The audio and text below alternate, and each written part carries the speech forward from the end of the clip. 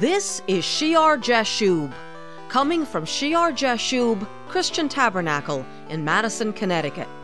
Hi, I'm Patty Scalzo, and today we will be continuing the Heavenly Authority series taught by my husband, Pastor Greg Scalzo. We are in the book of 1 Samuel, chapter 11. In this section, Saul, the newly appointed king of Israel, receives a distressing message from Jabesh Giliead. Nahash, the Ammonite, has encamped against this Israelite town and threatened to destroy it unless the people make a covenant with him to be his servants and to have each person's right eye put out. The elders of Jabesh have sent out messengers looking for someone to save them. And when Saul receives the news, the Spirit of God comes upon him, and his anger is greatly aroused. Saul sends a warning throughout Israel that they are to join him in battle.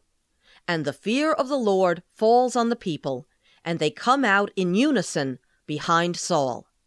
Here now is Pastor Greg.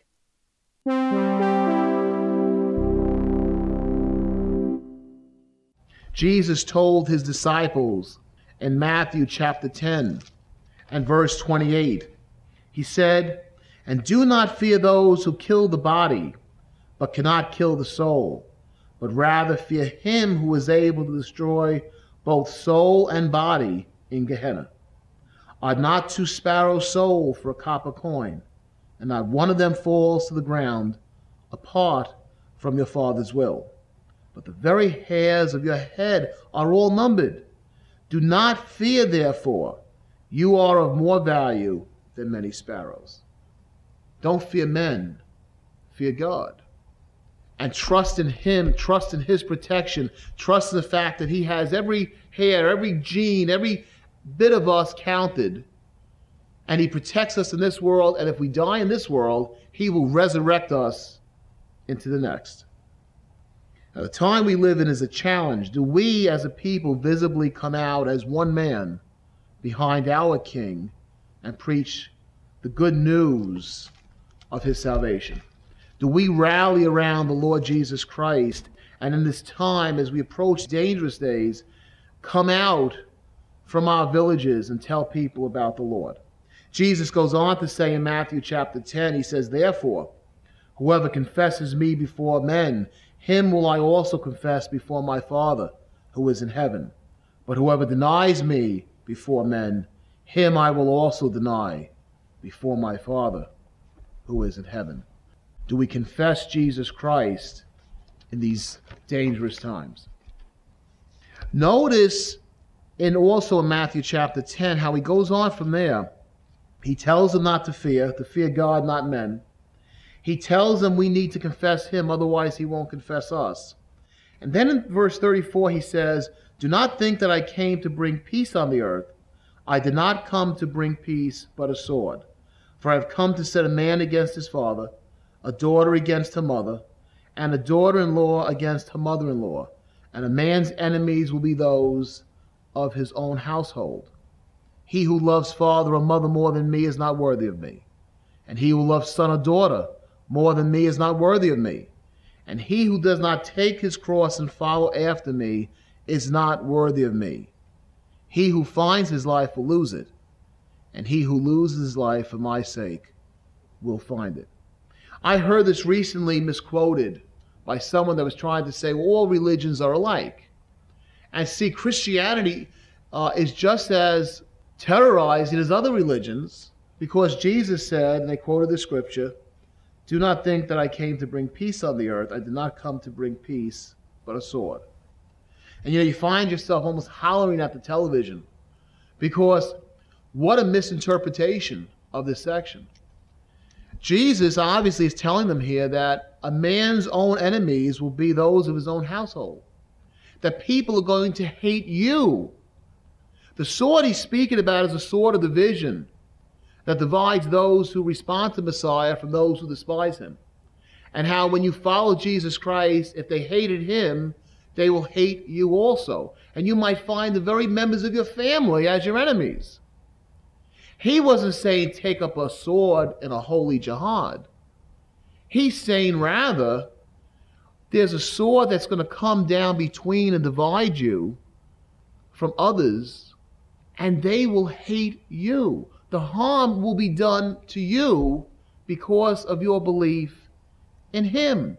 We wind up suffering, not that we're being told to go and make them suffer, as other books do. This Bible tells us that don't think it's all going to be peace and roses. There's a sword that comes down that divides, and those on the other side are going to hate you if you believe in him. And what happens, even the members of your own household, that's why he says, take up your cross and follow me. A cross is something where you suffer. You're going to suffer because of your belief in Jesus Christ. Matter of fact, it says in Luke chapter 21 and verse 16, you will be betrayed even by parents and brothers, relatives and friends, and they will put some of you to death. And you will be hated by all for my name's sake, but not a hair of your head shall be lost. By your patience possess your souls. Save yourselves by patience. Endure. Because there's a God who will resurrect us. Who is the harm being done to? That whole section is speaking about the sword of the vision that will result in Christians being persecuted. And here is this TV commentator, out of context, quoting the scripture to show, well, Jesus said to spread Christianity by a sword. And she's not speaking about the sword of the Word of God. The spiritual battle of converting people from darkness to light by pleading with them and beseeching them and showing the gospel of love. She's just quoting out of context. Why? They despise him without cause, without reason. There's no reason for it. And as they despise him without reason, it's irrational. They despise us who believe in him. Let's go back to 1 Samuel. So Saul, riles the people up, verse 8. And when he numbered them in Bezek, the children of Israel were 300,000 and the men of Judah 30,000. And you start to see a beginning of a division in the land, that the people are numbered separately. And they said to the messengers who came, thus you shall say to the men of Jabesh Giliead, tomorrow, by the time the sun is hot, you shall have help. And the messengers came and reported it to the men of Jabesh, and they were glad. They were glad to hear about salvation. Therefore the men of Jabesh said, tomorrow we will come out to you, and you may do with us whatever seems good to you. So they put off Nahash for a day until Saul can get there. So it was, verse 11, and you see the wisdom of Saul, how the Spirit comes upon him with zeal, how the anger of the Lord burns upon him, how wisdom comes upon this man who just likes to go back and herd the oxen and searches for the donkeys. Saul put the people in 3 companies, and they came into the midst of the camp in the morning watch and killed the Ammonites until the heat of the day. And it happened that those who survived were scattered, so that no 2 of them were left together. So it's a great victory. And you have the first great victory under Saul, the wisdom of God. Saul becomes a different man. All of a sudden, Saul, the humble man who hides in the baggage, becomes a leader. And God now testifies that leadership by giving him a Spirit-anointed victory over these cruel, merciless Ammonites. No 2 of them were left together. Then the people, verse 12, said to Samuel, who is he who said, shall Saul reign over us? Bring the men that we may put them to death. Now that they know that Saul is the king, God has shown it with this victory that he has given. They want to put those who were rebels or troublemakers to death. Verse 13, but Saul said, not a man shall be put to death this day, for today the Lord has accomplished salvation in Israel. This is a day of salvation. This is a day of deliverance. This is a day of grace. And by being a day of grace, Saul says, we're not going to put anybody to death. We're not going to kill those rebels. You think back to the Gospel of Luke, in chapter 9 of Luke, when Jesus is going down to Jerusalem, and they go through Samaria.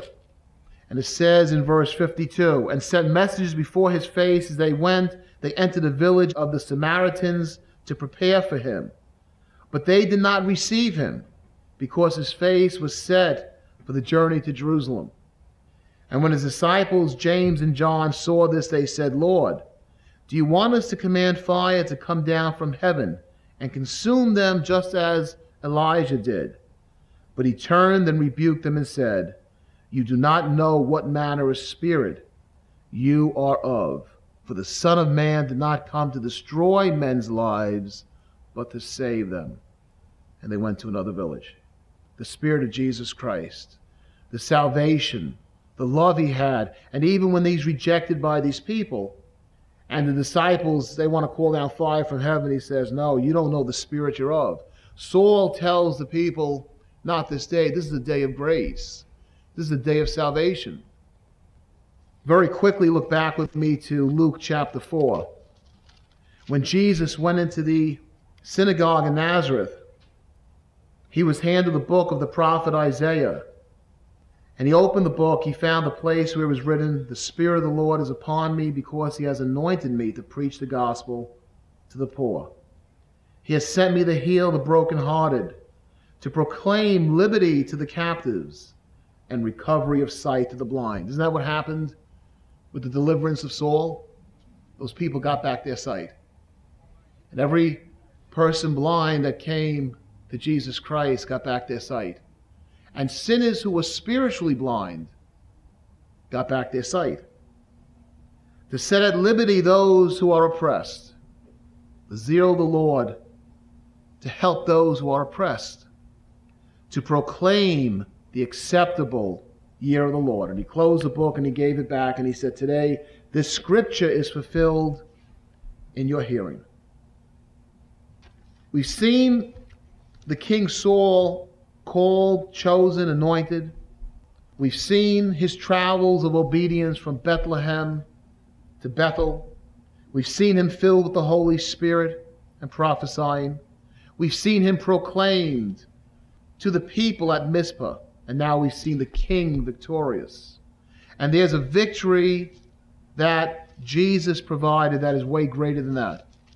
In Colossians chapter 2 and verse 14, it tells us that he took away the requirements, handwriting that was against us and nailed it to the cross. In verse 15, having disarmed principalities and powers, he made a public spectacle of them, triumphing over them in it. Thank you for joining us today. You have been listening to the teaching ministry of Greg Scalzo, pastor of Shear Jashub Christian Tabernacle of Madison, Connecticut. We know it is terribly difficult to find the time to write in today's fast-paced world. But if you could find the time to drop us a postcard, your words of encouragement would be a real blessing. Our address is Shear Jashub Christian Tabernacle, Post Office Box 518, Branford, Connecticut 06405. And as always, we welcome you to join us at our church service. Shear Jashub Christian Tabernacle meets every Sunday morning at 10 a.m. in the upper room of the Madison Memorial Hall on Meeting House Lane in Madison, Connecticut. Take I-95 to exit 61. Go south to Route 1. Turn right, and at the next light, turn right again. May the Lord's presence overflow in your life as you serve Him.